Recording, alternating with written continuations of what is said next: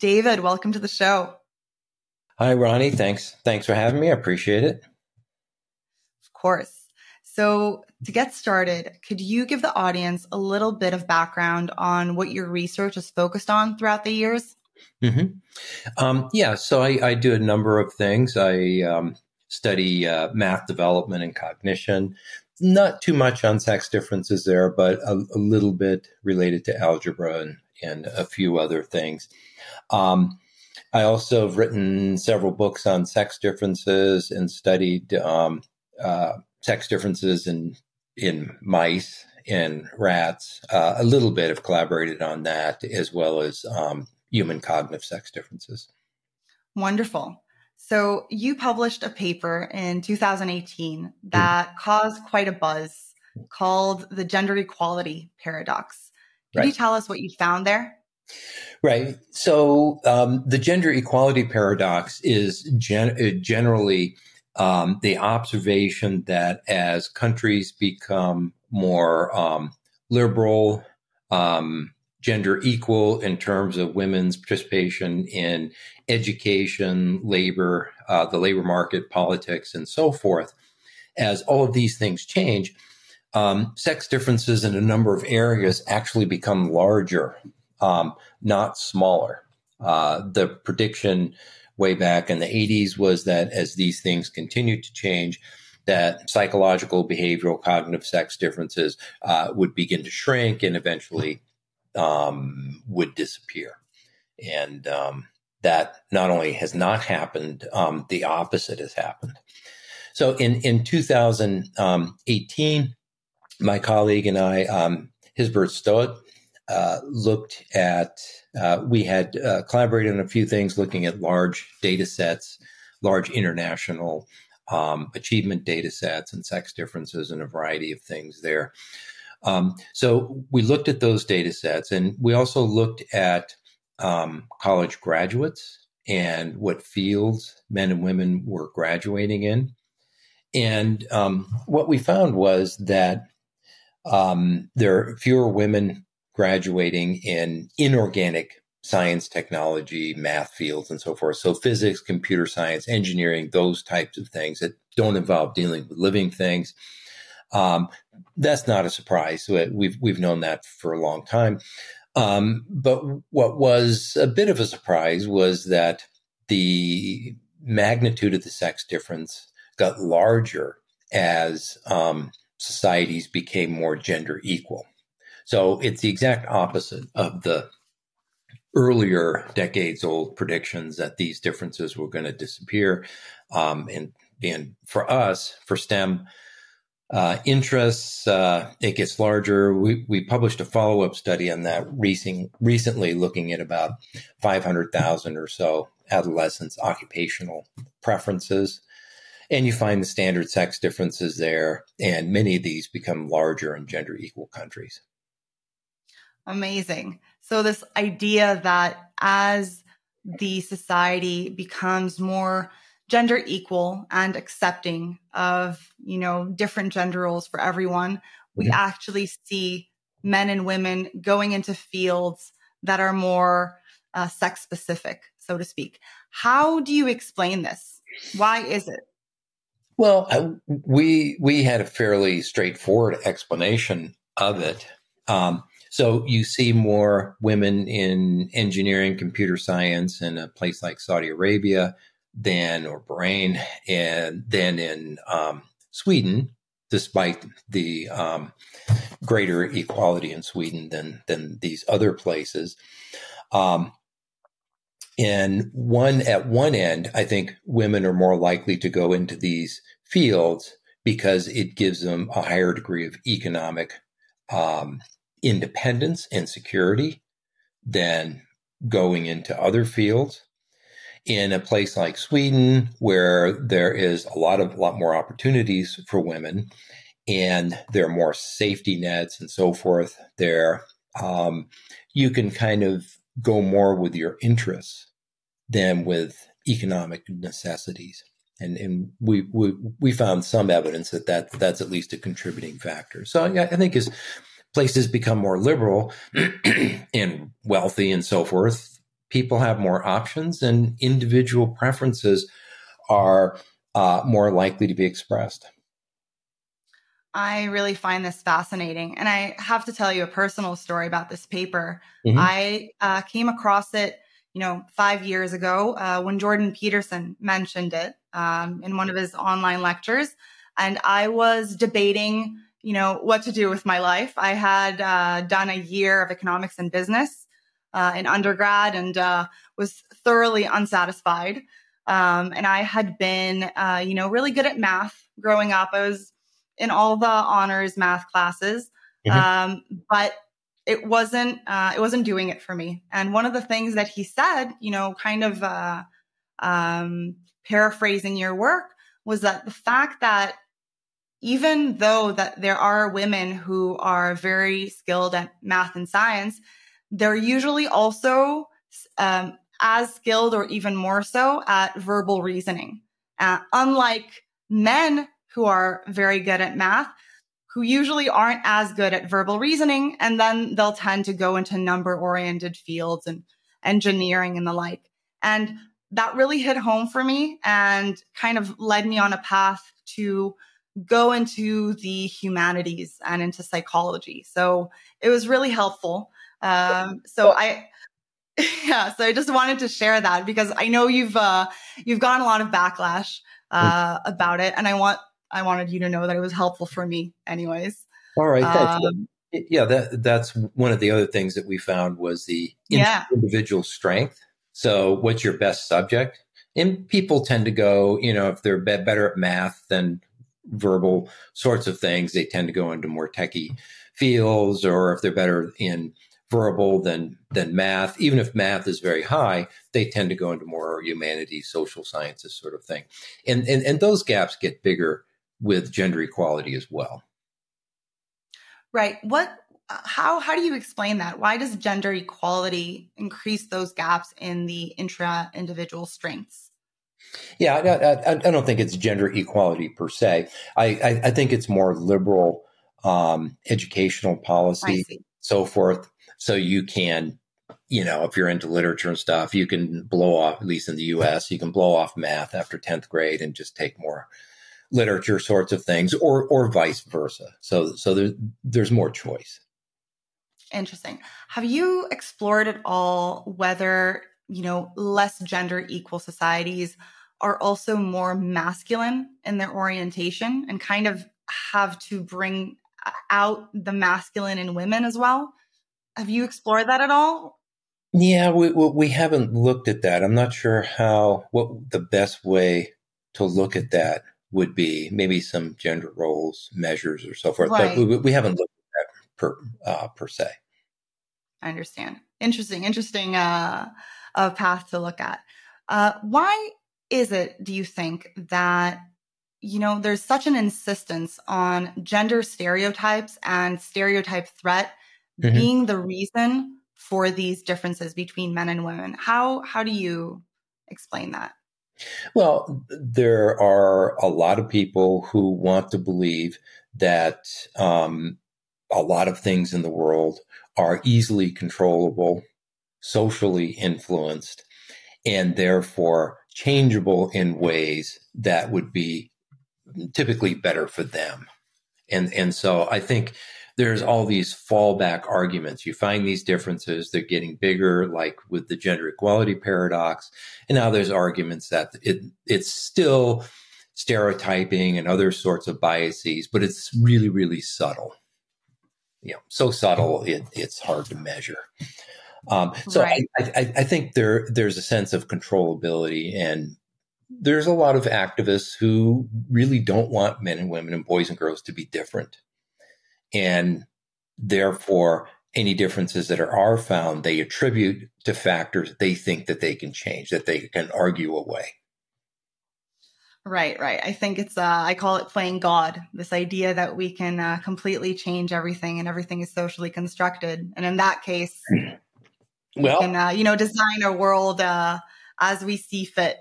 Right. Yeah. Then we'd all be kings and queens, right? in this perfect world. Yep. So about these differences, Mhm. what specific differences show up again and again in terms of cognitive abilities Mhm. between boys and girls? Yeah. So historically, psychologists have focused on things like language related things, reading, math, and spatial abilities. The math stuff I can get to, but obviously that's a cultural invention and there's an instructional component and all of that. So it's not a straightforward sort of thing. Um, Basically, women generally do better on areas called folk psychology that involve dealing with individuals. So, reading facial expressions, picking up subtle changes in body posture, vocal intonation, language, of course, making inferences about the thoughts and feelings of others. All of the skills that are important for developing and maintaining individual relationships, and also for being bitchy, for being aggressive toward other women, subtly manipulating relationships and so forth, kind of a mean girls type of thing. So I think whatever it takes to do well on that, girls are better on, and women are better on. Boys and men tend to be better in areas called folk physics.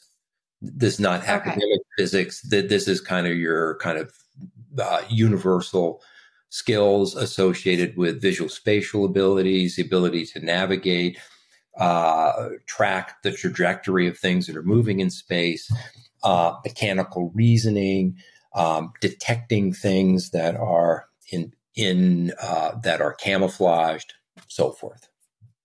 So, what can you give us the evolutionary reasons why men have been good at these particular things, more the spatial reasoning, and why women needed to develop better verbal reasoning?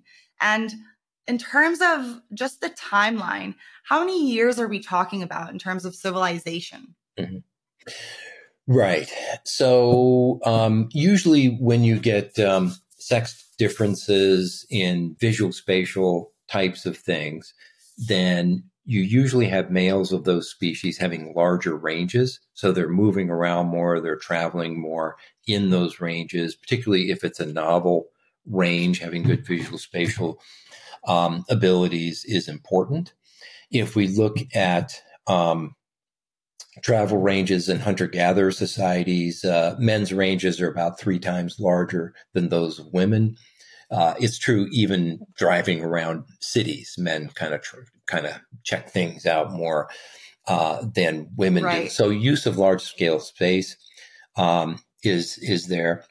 A lot of the skills are also related to weapon use and defense against weapons. Men have upper body strength that they're built for use of blunt force weapons, and their cognitive abilities, ability to track things, ability to dodge things coming at them, and so forth, is associated with, at least I argue in my book, use of projectile weapons and defense against projectile weapons. So lots of male competition, lots of male fighting, high male death rates in traditional societies, and in many epochs of history that we can now look at with population genetic data. So lots of fighting, use of large scale space, use of projectile weapons, tracking objects in space. The mechanical reasoning thing, I think it is related to weapon construction, which is primarily a male thing in traditional contexts. Right. This fascination with things as Yep. well. Yep. And in terms of distance, I spoke recently to Joyce Benenson, and, she documented that as early as preschool, boys are exploring further on the playground, and they're going farther away from their parents and their teachers than girls do. Right. So quite amazing that we see this throughout. So just to give people context, I think people who think that most of these things are socially constructed gender roles understanding the timeline here, I think, is really important. And just how many years of evolution are we talking about in terms of these kinds of behaviors being built into us? Right. So, if a good indicator for primates of intense male-male competition is a sex difference in physical size.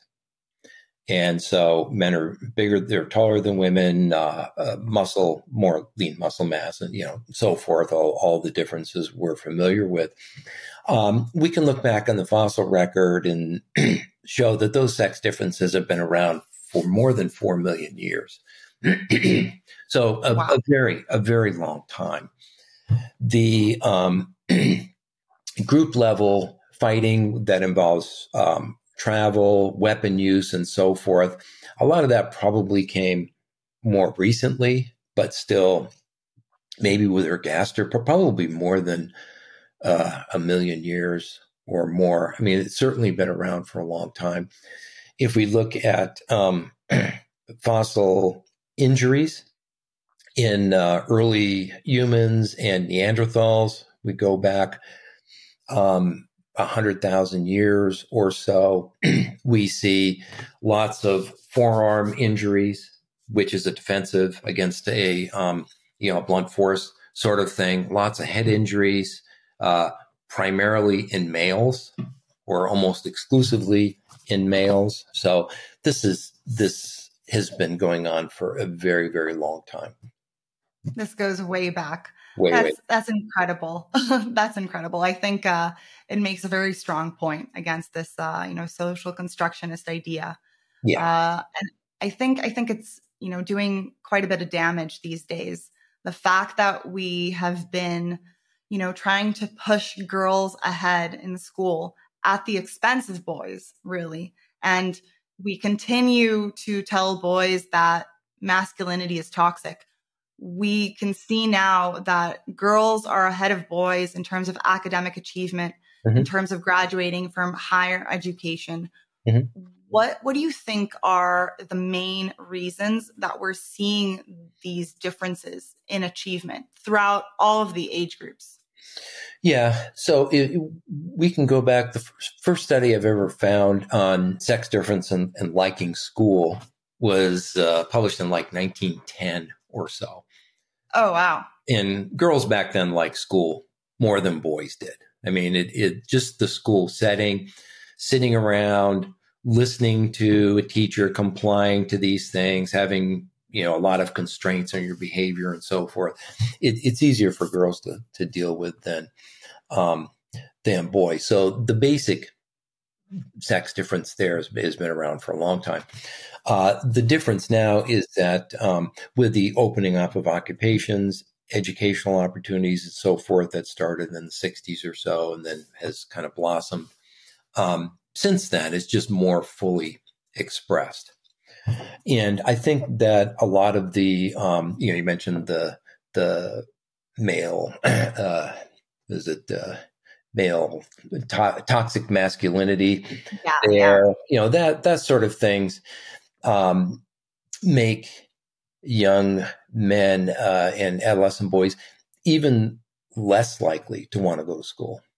I mean, it's just a hostile environment, at least in some aspects of it, in some majors or with some professors or teachers or whatever. So they don't like it that much anyway, and then you just kind of push them out. And I think actually that was the goal of a lot of the gender activists was to get rid of the guys and kind of take things over from women. Yeah.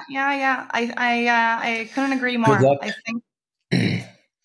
Yeah. Good luck with that. I mean, the last thing a society needs is millions of disaffected young males. Absolutely. I think, on that topic, I think that in our modern world, we forget that we need masculinity. We forget that masculinity definitely has its virtues.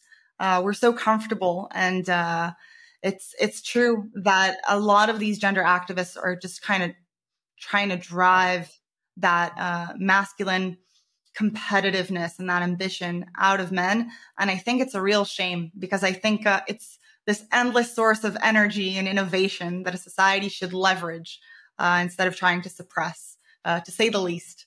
Right. So men are generally more competitive in terms of status, cultural success, so forth, than women. That can express itself as violence, and it has, obviously, in some places and at some times. But it can also express itself in terms of working hard to outcompete the other guy in terms of innovations. We wouldn't be able to do this without that competitive drive to do better than the other individuals. And so, yeah, you're right. I mean, we need men to keep the world running, the cars running and the trucks running, and to drive them and all of that. But also to put in the 60 hours a week to innovate and compete and outdo other guys, to develop new technologies or new ways of understanding or whatever it might be. Absolutely. Absolutely. So one of the things that I've been hearing a lot, in the research, there's plenty of evidence on sex differences. And yet there are quite a bit of figures who are speaking about the fact that there aren't any brain differences between boys and girls. Can you tell us some of the main brain differences, whether it's, structural or whether it's brain activity and patterns that you've seen? And how is this still up for debate? Well, it's still up for debate because there's a lot of very energetic activists who don't want to believe it, and so they put a lot of energy into misrepresenting the data, and they spend all their time in the social sphere, social media, writing popular press books, and those sorts of things to convince the general public and policymakers that it's not there. But underneath that, there's a huge amount of work going on in this area. So generally, you can look at individual areas of the brain, or say, let's take the face. Say you can look at men and women's, the positioning of the eyes, and there's a modest difference there. And if you look at each individual trait, the differences are modest. But when you look at a face and interact with it, you are integrating all of that information together. So it is the entire pattern that is important. And when we look at the entire pattern of the face, you can discriminate men from women just by looking at the face, and you can do it in less than a second. Probably about 95% of the time, you'd be accurate in saying, well, that's a guy or a girl. So you can do similar things with the brain. You can look at particular areas to see if certain areas are bigger or smaller in one sex or the other, and there are those areas. I think the more interesting work, though, is looking at the pattern of differences in gray matter and white matter, the connections between them. And there's now been 5 or 6 or more studies that have looked at these overall patterns. And the differences between men and women, and now we have data on boys and girls, is almost the same as the differences in facial structure. It's about, you can identify whether this brain belongs to a boy or a man or a girl or a woman, about 93 to 96% of the time. That's kind of the range of where these are in. So there's some guys with girl typical brains and some girls with guy typical brains.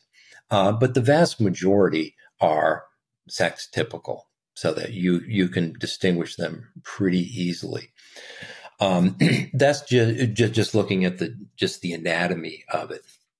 You can also look at spontaneous brain activity. So the brain has 7 or so major networks, and they stay integrated together by spontaneously firing together. So they're all going off at the same time, just to keep the connections fresh and operating. I see. So if you look at those patterns, you can identify a man or a woman about 86% of the time, 85 to 90% of the time. There's fewer of those studies now. So I think the accuracy will get higher and probably reach the anatomical stuff. One of those studies looked at 5-month-old fetuses. So you can get moms. I guess they convinced some moms to kind of lay in an MRI machine for a little while, and they can look at the spontaneous brain activities of male fetus or female fetus by second trimester or so, and there are sex differences there as well. That's incredible. Spontaneous. That's incredible. In terms of these differences, are they differences that you understand why we have those differences? Are they geared towards helping women do things that they evolved to do and men the same? I think so. So women are better at these folk psych things, including language, fluency, a variety of aspects of language production, comprehension, and so forth.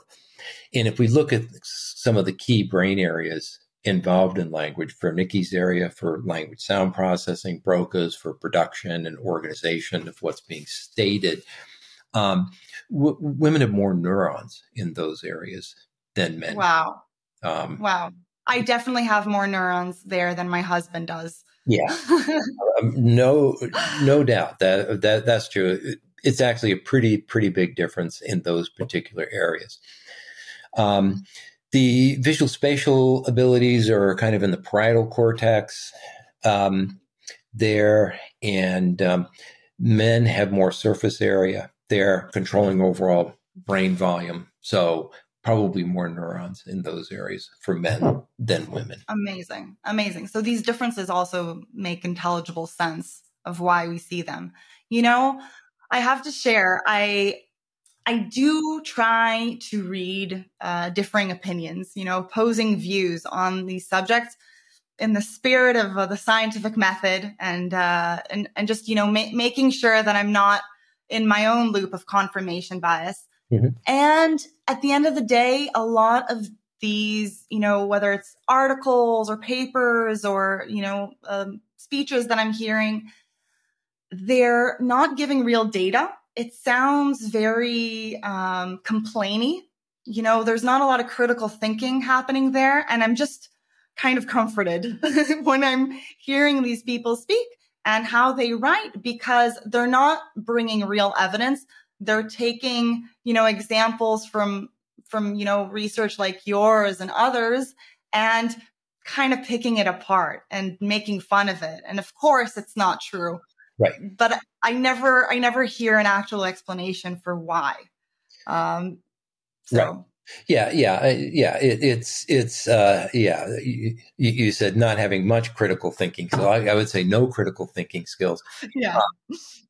Because their goal is to present a self-serving argument that there are in fact no differences. And whenever these differences come up, they've got to whack them down. And their problem is that, underneath the public discourse, which they're trying to control, is a lot of really good scientific research going on that they really can't control that. The only thing they can control is the public message, which is why right. Most of these folks who do it don't do very good research on their own, or don't do much. At least a lot of them, from what I've looked up, and so they have an agenda. Right. I think that this agenda is, it's very scary to me, because I think that obviously, we're a progressive society and we're evolving beyond traditional sex roles for sure. But I think it can be done in a way that's healthy for everyone. And I think there is a place for men integrating their femininity and women integrating their masculinity. And that's happening. But I think it needs to happen in a conscious way, in a healthy way, without demonizing either side. And I don't think the end goal needs to be sameness, because That's not healthy. It doesn't get us anywhere. And it requires us to suppress something within us, Right. instead of integrating and becoming, more whole. So that's my hope, that at some point the gender debate will go in a much healthier direction.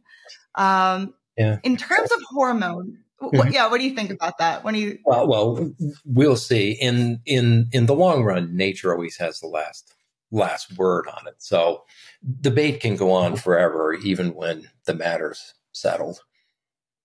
Amen. Amen. No, that's for sure. That's for sure. And we'll get into that as well, Mhm. how nature affects all of these things. Sure. So getting into hormones Mhm. and how, I'm fascinated by how sex hormones, they affect our behaviors, our cognitive and physical abilities, our appearance, Mhm. and also very much depending on at what point we're talking about throughout our development, whether exposure prenatally to sex hormones or throughout adolescence, or are we supplementing with hormones, and are we looking at, current circulating hormones?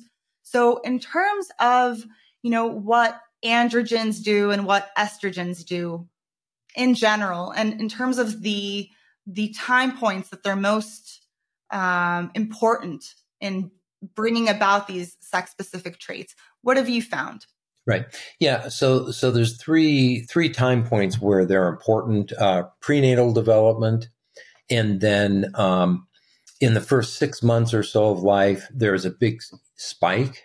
Boys have a spike in testosterone, and girls have some fluctuation in exposure to estrogens, and then of course puberty. So we have prenatal, early postnatal, and pubertal effects, and then of course we have circulating effects.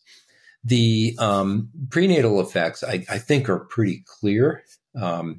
The physical sex differences are early in development, and then we begin to see brain development in the second trimester kicking in, and we're probably seeing some differences there. And some of the behavioral differences probably are due to later hormonal exposure, although some could be earlier. But in any case, there's evidence that things like sexual orientation are influenced by levels of prenatal exposure to various hormones. Um, Play behavior is influenced by prenatal and probably a little bit early postnatal exposure to hormones. Some of the sex differences we've talked about, the verbal and visual spatial sorts of things, seem to be influenced by the prenatal hormones as well. So there's a lot going on prenatally, and a lot of the sex differences that we see later in life, at least some of the basic biases toward being interested in large scale space versus really focusing on faces, are influenced by prenatal exposure to hormones, as well as probably postnatal. We don't know as much about the correlates of the postnatal surges, in the first 6 months or so, but we're now getting evidence that these two are influencing things like early sex differences in play behavior, interests, and even later interests like occupational interests.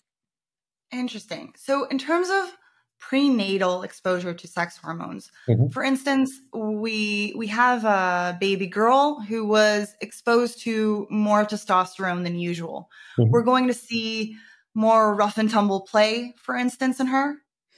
Yeah. So girls who, for whatever reason, have a little bit more exposure to androgens or male hormones prenatally, their play behaviors tend to be kind of in between sex typical boy and sex typical girl. So they're not completely boy like, and they're not completely girl like their sisters. But yeah, they're tomboys. They're tomboys. We'd see more rough and tumble play, more interest in playing with cars than with dolls, and more interest in sports and those types of things. Interesting. What kind of factors affect how much sex hormones you're exposed to prenatally? Yeah, so probably there's a variety of factors that can influence it. The first few months, actually, placental hormones kind of help trigger the testes and ovaries and so forth in the first few months, and then internally it kicks in. The exposure probably there's some heritable components to it as to how much you're getting exposed to. If mom is exposed to certain chemicals or hormone-like substances prenatally, this can affect the fetus as well. Interesting. On this topic of hormones, I find it really surprising that people, look at this kind of research, and for me, it comforts me because I think the fact that these sex hormones are at the root of the masculine and the feminine traits that we know, and can explain also the variability within the sexes. As you said, a girl that's exposed to more androgens prenatally, she's going to have a little bit more of a tomboy kind of presentation, and vice versa for a boy maybe who has less exposure to testosterone or estrogen. Mm-hmm. It varies. But the idea that, masculinity and femininity can also vary within an individual. And even if we're talking about male typical patterns and female typical patterns, nobody's saying that all males are one way and all females are this way, right? Right. Yeah. I think that's part of the problem. When people think about things, they think about groups or categories, which makes it easier to kind of think about things. When I think about it in terms of distributions within these categories and how much they overlap or don't overlap. So there is plenty of room for average differences, and there's plenty of room for variation within each sex.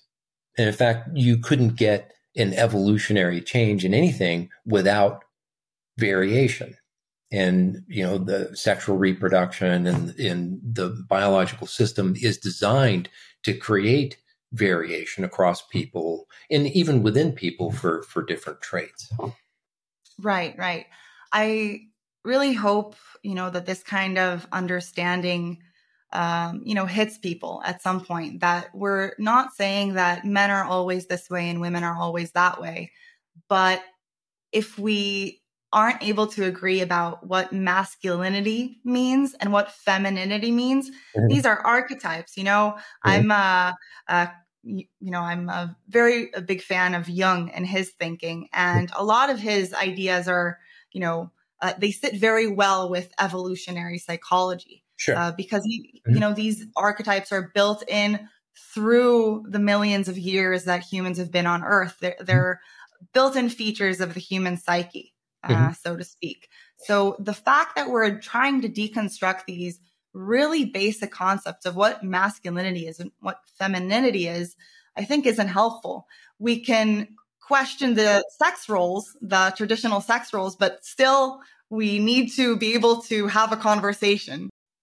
Yeah. So masculinity is really about striving for social respect, social status, and some level of control over culturally important resources. That's what guys want. Sometimes they can do it aggressively, but they can be socialized and steered into areas where they can get that respect, status, esteem, wealth, or whatever is important in that by working on themselves, developing skills, competencies, and so forth that will allow them, like becoming educated or becoming a good hunter or warrior, whatever it is, that will give them a pathway within that particular cultural context. And so understanding masculinity is toxic is just nonsense and is, as you said, very hostile and unhelpful. and is alienating a lot of guys, I think, or contributing to it along with the economic changes. And what should be done is to figure out ways where these guys can invest in themselves so they have opportunities to make themselves useful to other people, which will give them status and respect and so forth and in income. Absolutely. Absolutely. I think, first of all, it's important to see, society as a whole. If you're suppressing half of society and not letting people reach their potential, we all suffer and will lose against nations that are, not teaching their young men that their masculinity is toxic. And I think that's a threat that perhaps Americans have an easy time forgetting. So that's definitely something to keep in mind. And also this idea that, masculinity has its positive manifestations and its more negative, violent manifestations for sure. But so does femininity. As you said, the mean girl effect is quite real and shouldn't be disregarded. And I think it's really important to understand the type of antisocial behavior that females get into, which is, more of the gossip, the social reputation destruction, and so on, right, which we're seeing more and more of these days too. Right. Yeah. There's definitely toxic femininity, and all of that. The gossiping, undermining. The women really have a bias to develop a network, a social support network, and it can be with a boyfriend or husband, or it can be with friends or family or whatever. But having this social support network in place is really important to them. It's important for their social functioning, their mental health. And relational aggression, say in high school or middle school or whatever, is designed to undermine that social support network and reputation, to make them not seem like they would be good as a best friend or a girlfriend or whatever. It's really, really much more harmful than people realize. And now we have social media, and social media is the perfect venue for relational aggression. You can't, guys engage in relational aggression too. They call each other names and all of that, but it doesn't have the same effect that it has on girls and women. And so it's kind of flourishing now because you have the perfect way to express it. And it's low risk, doing it in high school at lunch in the lunchroom or whatever. There's a risk of getting caught and there being confrontation and all of that. Social media, it's like the risk is down, and so the guardrails are off. And I don't do social media, but I would expect that it's pretty common. Absolutely. Absolutely. I think, understanding these things is so important because obviously, women do have their strengths in building one-on-one, very intimate relationships, but this danger of the relational aggression is very real and it's not being addressed properly. And, we talked about this offline. I recently saw the movie Barbie. I had to know what was going on there. Their marketing team, did an amazing job. Everywhere you go, you see Margot Robbie. Yeah. But anyways, one of the things that I didn't jive with was they painted women as constantly being each other's cheerleaders. You're so great. You're so amazing. You're so pretty. Oh, you are the best. I have not experienced that in my lifetime. This sisterhood, all accepting, wonderful. So I think just bringing a little reality to the picture, because I do think women want to present as nice. We don't like when people think that we're mean. It's that's not part of the game we play. But I think a lot of what we're seeing is a lot of virtue signaling of, no, I'm nice and accepting and super liberal. And it happens all the time. Yeah, one more reason not to watch Barbie, for me anyway. But anyway. You're right. I know, of course. I do. I'm interested in the cultural narrative. Sure. So I sat through it.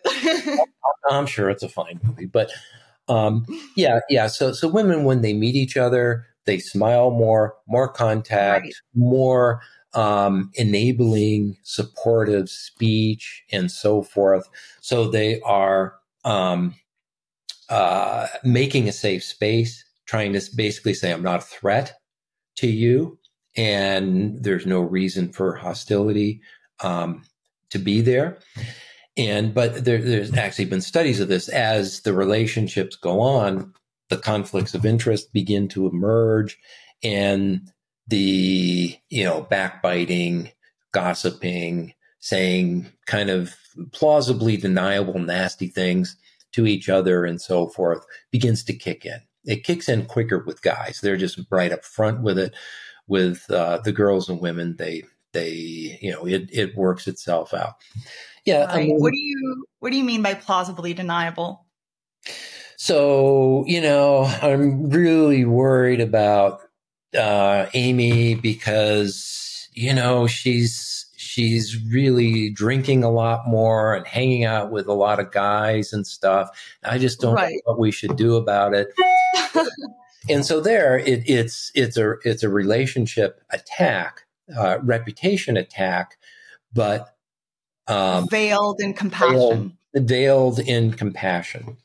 Now, there is this cheerleader supportive sort of component to women's relationships, but it tends to be more with their best friend and a few friends where they really are supporting one another. Right. The rest of it is just show. It's just, I'm not a threat. Let's not get into fights. Let's not argue and so forth. It's all bullshit. Yeah, I think, I always gravitated towards hanging out with the boys more growing up just because they're so much more direct. You don't have to guess, Right. they either like you or they don't, but everything's kind of straightforward. So there's obviously pros and cons to each. Right. I do want to ask you also about your recent book about our men and women's differential vulnerability to environmental stressors. Mm-hmm. And I do think that this is, fascinating and has really large scale implications for understanding how different environmental stressors and toxins and so on can really affect our masculinization and our feminization. So can you give us the highlights of what you found there? Sure. Yeah, sure. So I'm interested in sex differences, and of course, I take an evolutionary perspective, and I understand hormones have influences and all that. But I think what most people don't understand is that an evolutionary perspective has a built-in environmental developmental component to it, and so the bottom line is if evolution produces a sex difference in one area, so males are taller than females, and men are taller than women because of male competition and fighting and all of that sort of thing. It means that it takes more resources, more calories, nutrients, and so forth to build a bigger male than a bigger female. Okay. And that's an environmental component to it. If the environment is poor, nutrition is poor, there's a lot of illnesses in the population, and so forth, it's going to affect men's growth, adolescent boys in particular, and young boys in particular growth more than women.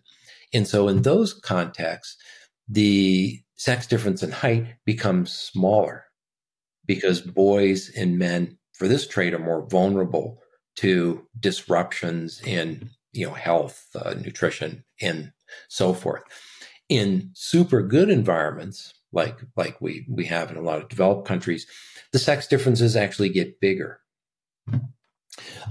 We see similar sorts of things with areas where women are better at. So some areas of personal memories, some verbal skills, or so forth. As the environment gets better, as living conditions get better, the women's advantage in those areas becomes larger.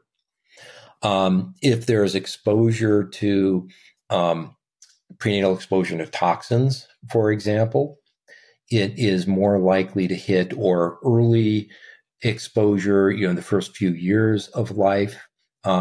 It's hitting women's verbal language abilities more strongly than men's, because those areas are probably more complex in women, maybe developing more quickly in women, which means you need more resources and more stuff during that time period when this is developing. And if you do something there, you expose them to toxins or their poor nutrition or whatever, those systems that are requiring the most to develop naturally are the biggest hit. And there, wow, we're seeing sex-specific deficits and age-specific deficits. We've demonstrated this with various species of mice as well. You can get sex and species and trait-specific deficits by taking an evolutionary approach to seeing, who's better at what. So if you're better at something, on average for males and females, whatever that something is the most vulnerable thing, which is kind of the opposite of way of how people think about it. So yeah, men are better at A, B, and C, and women are better at, X, Y, and Z. But if the bottom falls out in terms of health, nutrition, social stressors, or whatever, these advantages are the first that are hit. Why is that? Yeah, good question. I think the reason for it, you can think of it at different levels. So for guys, the argument for males, the argument is that, say, the peacock's tail, that is a sexually selected trait that signals male health. So it's a good indicator, the size of it, the color, the patterns, and it makes noises when they jump around and so forth. All of that is a good indication of male health, which is what females want, because they want to get hooked up with healthy males, because that's going to give them healthier offspring. So females have evolved to pick up on that. So what then stops unhealthy males from cheating and putting all of their resources, their immune system and so forth, into these tails and tricking the females?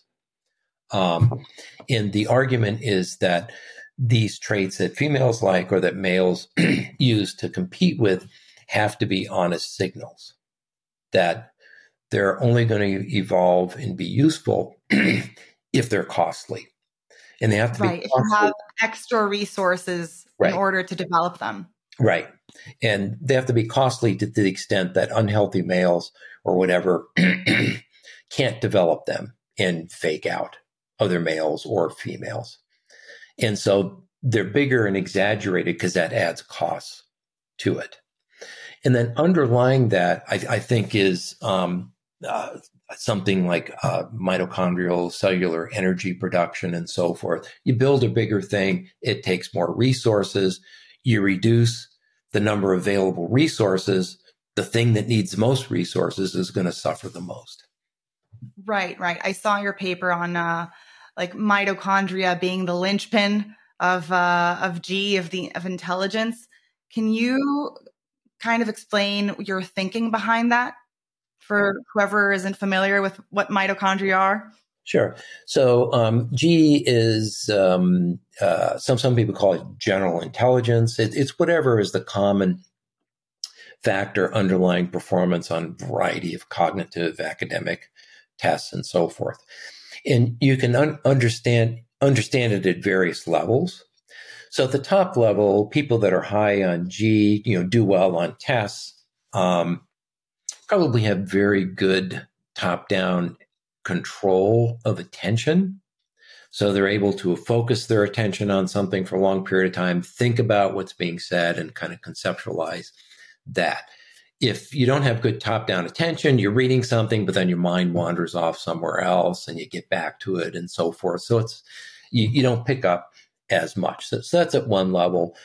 There are brain systems that are involved in top-down attention, a couple of those, and those are correlated with performance on these measures.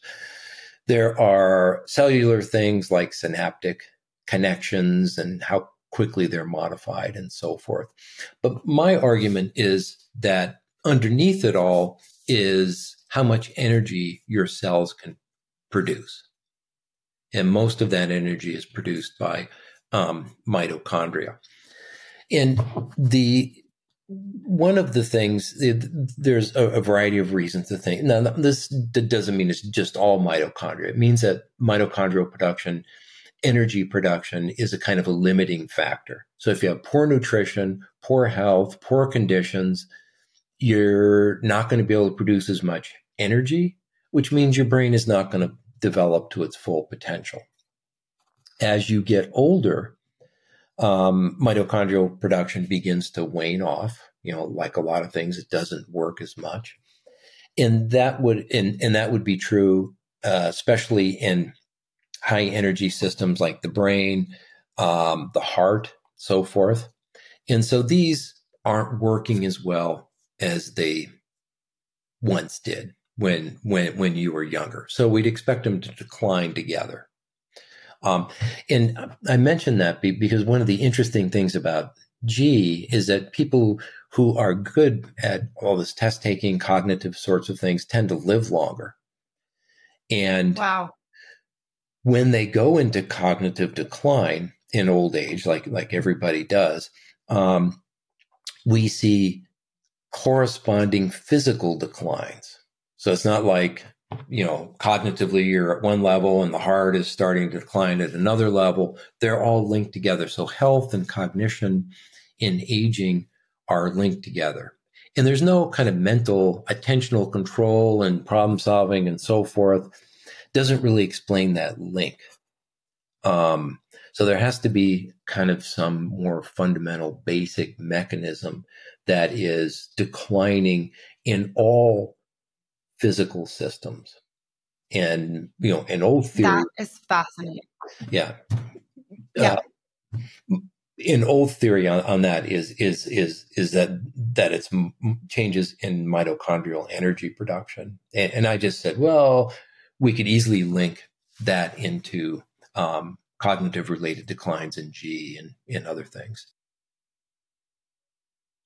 I think this highlights such an important point about how our physical health and our, cognitive abilities and our mental health, they're so linked. And, I just recently read this paper about how THC, the active component in cannabis, affects mitochondria negatively. So just anyone who's listening, if you're vaping too much or, smoking too much weed, these things really do have an effect overall, both on our intelligence and our cognitive abilities, our physical abilities. And going back to the sex differences and the vulnerability, the different vulnerability that we have to stressors, can I ask you to speculate for a moment, and in terms of the trends that we're seeing, men are becoming more feminized in all sorts of ways, and we see testosterone levels dropping.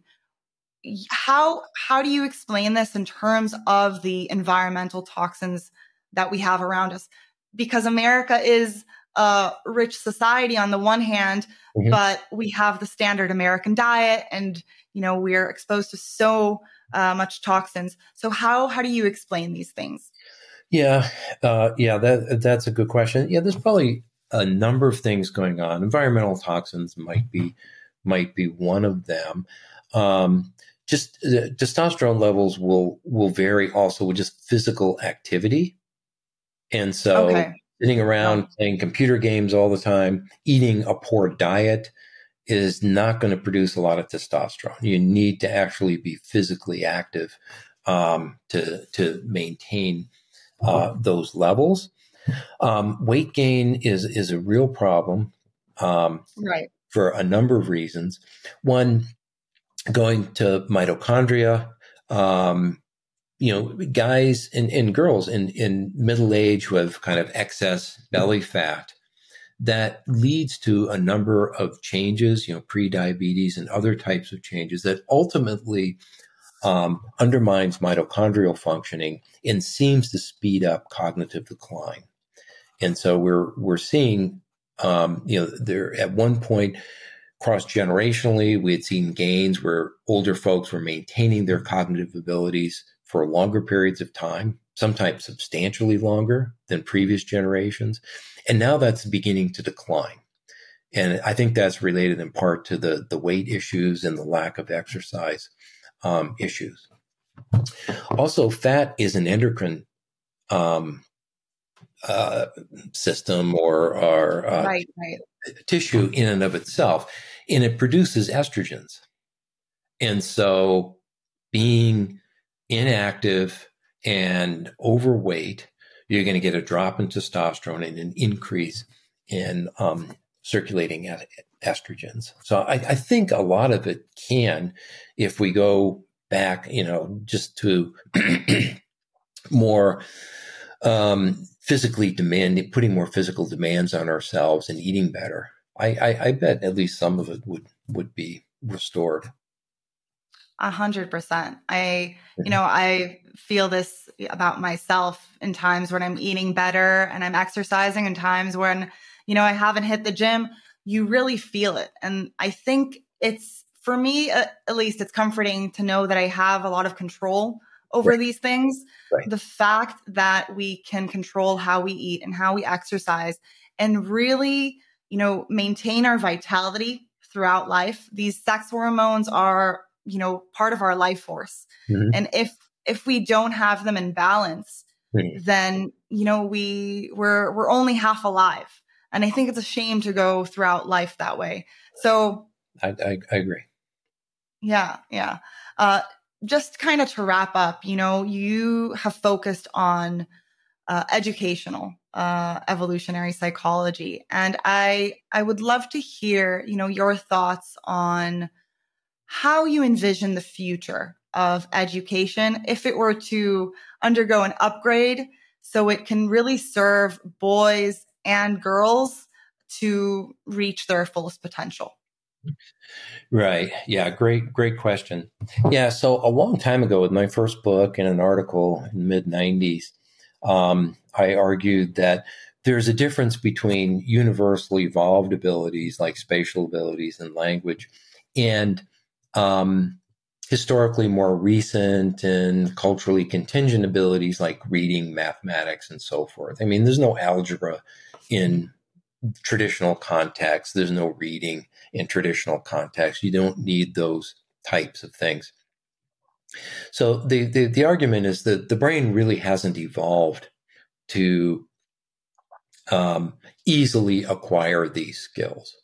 And so it requires some direct instruction, organization of instruction, rigorous instruction, and so forth, which was the exact opposite of what educators were arguing at the time, and what a lot of them still argue, where, well, kids pick up language pretty easily, well, very easily. They just have to be exposed to it and engage in, discussions and that sort of thing. The brain is pre-wired to make sure that system develops normally, as long as you have species-typical social interactions and everything works out just fine.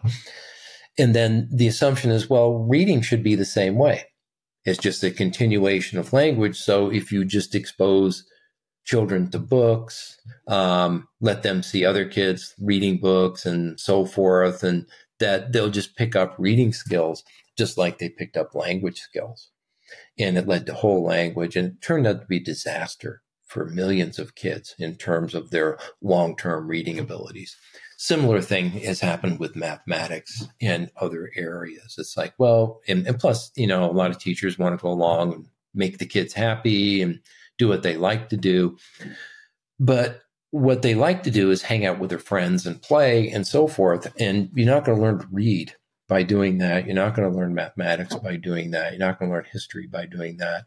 It's just not going to work. So there's a mismatch between the activities kids prefer to do and the activities they need to do to become educated enough to be self-supporting as adults in a modern society. They don't like it typically, but it's in their best long-term interest to do that. So that's kind of where I'm at. I'm saying that, well, modern education has missed the boat, fatal conceptual flaw that there's this continuing between natural abilities and academic abilities.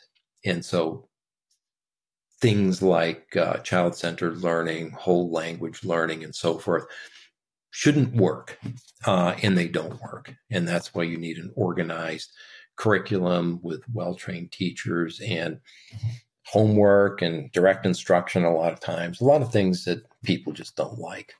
But, No, I couldn't agree more. I think, you have to kind of overcome a lot of hurdles when you're a kid in terms of your reading ability until you can actually enjoy reading a book for pleasure.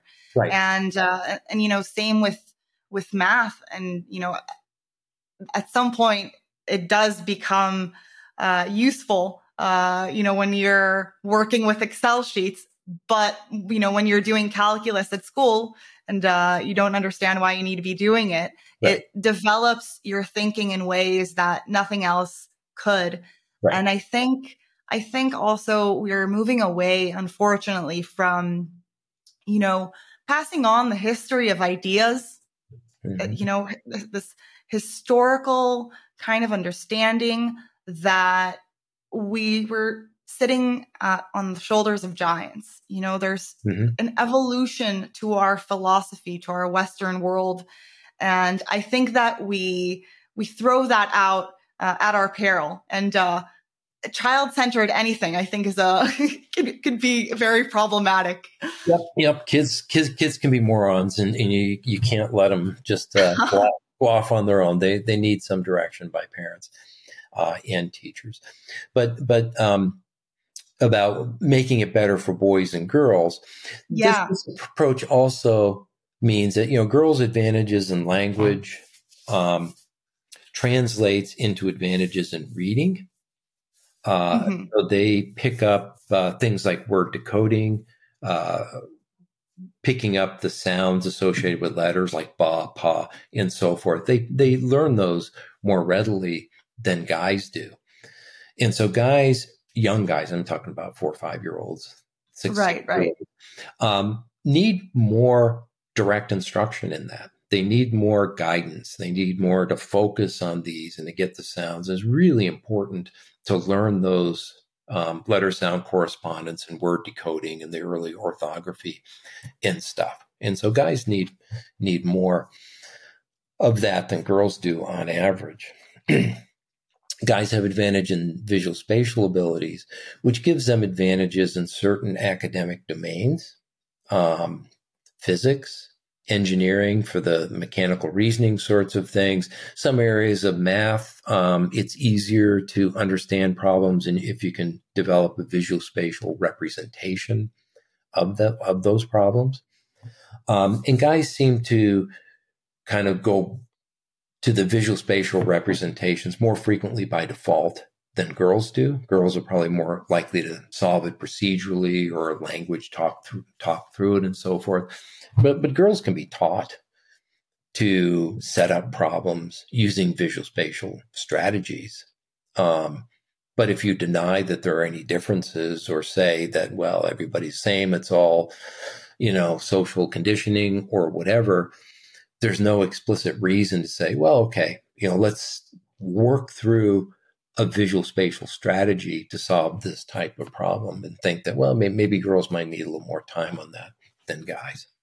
Right. And it's hilarious how this goes against, what the gender activists want. They want, girls to succeed in STEM fields, but they are denying the fact that girls on average, might need a little extra help in these topics.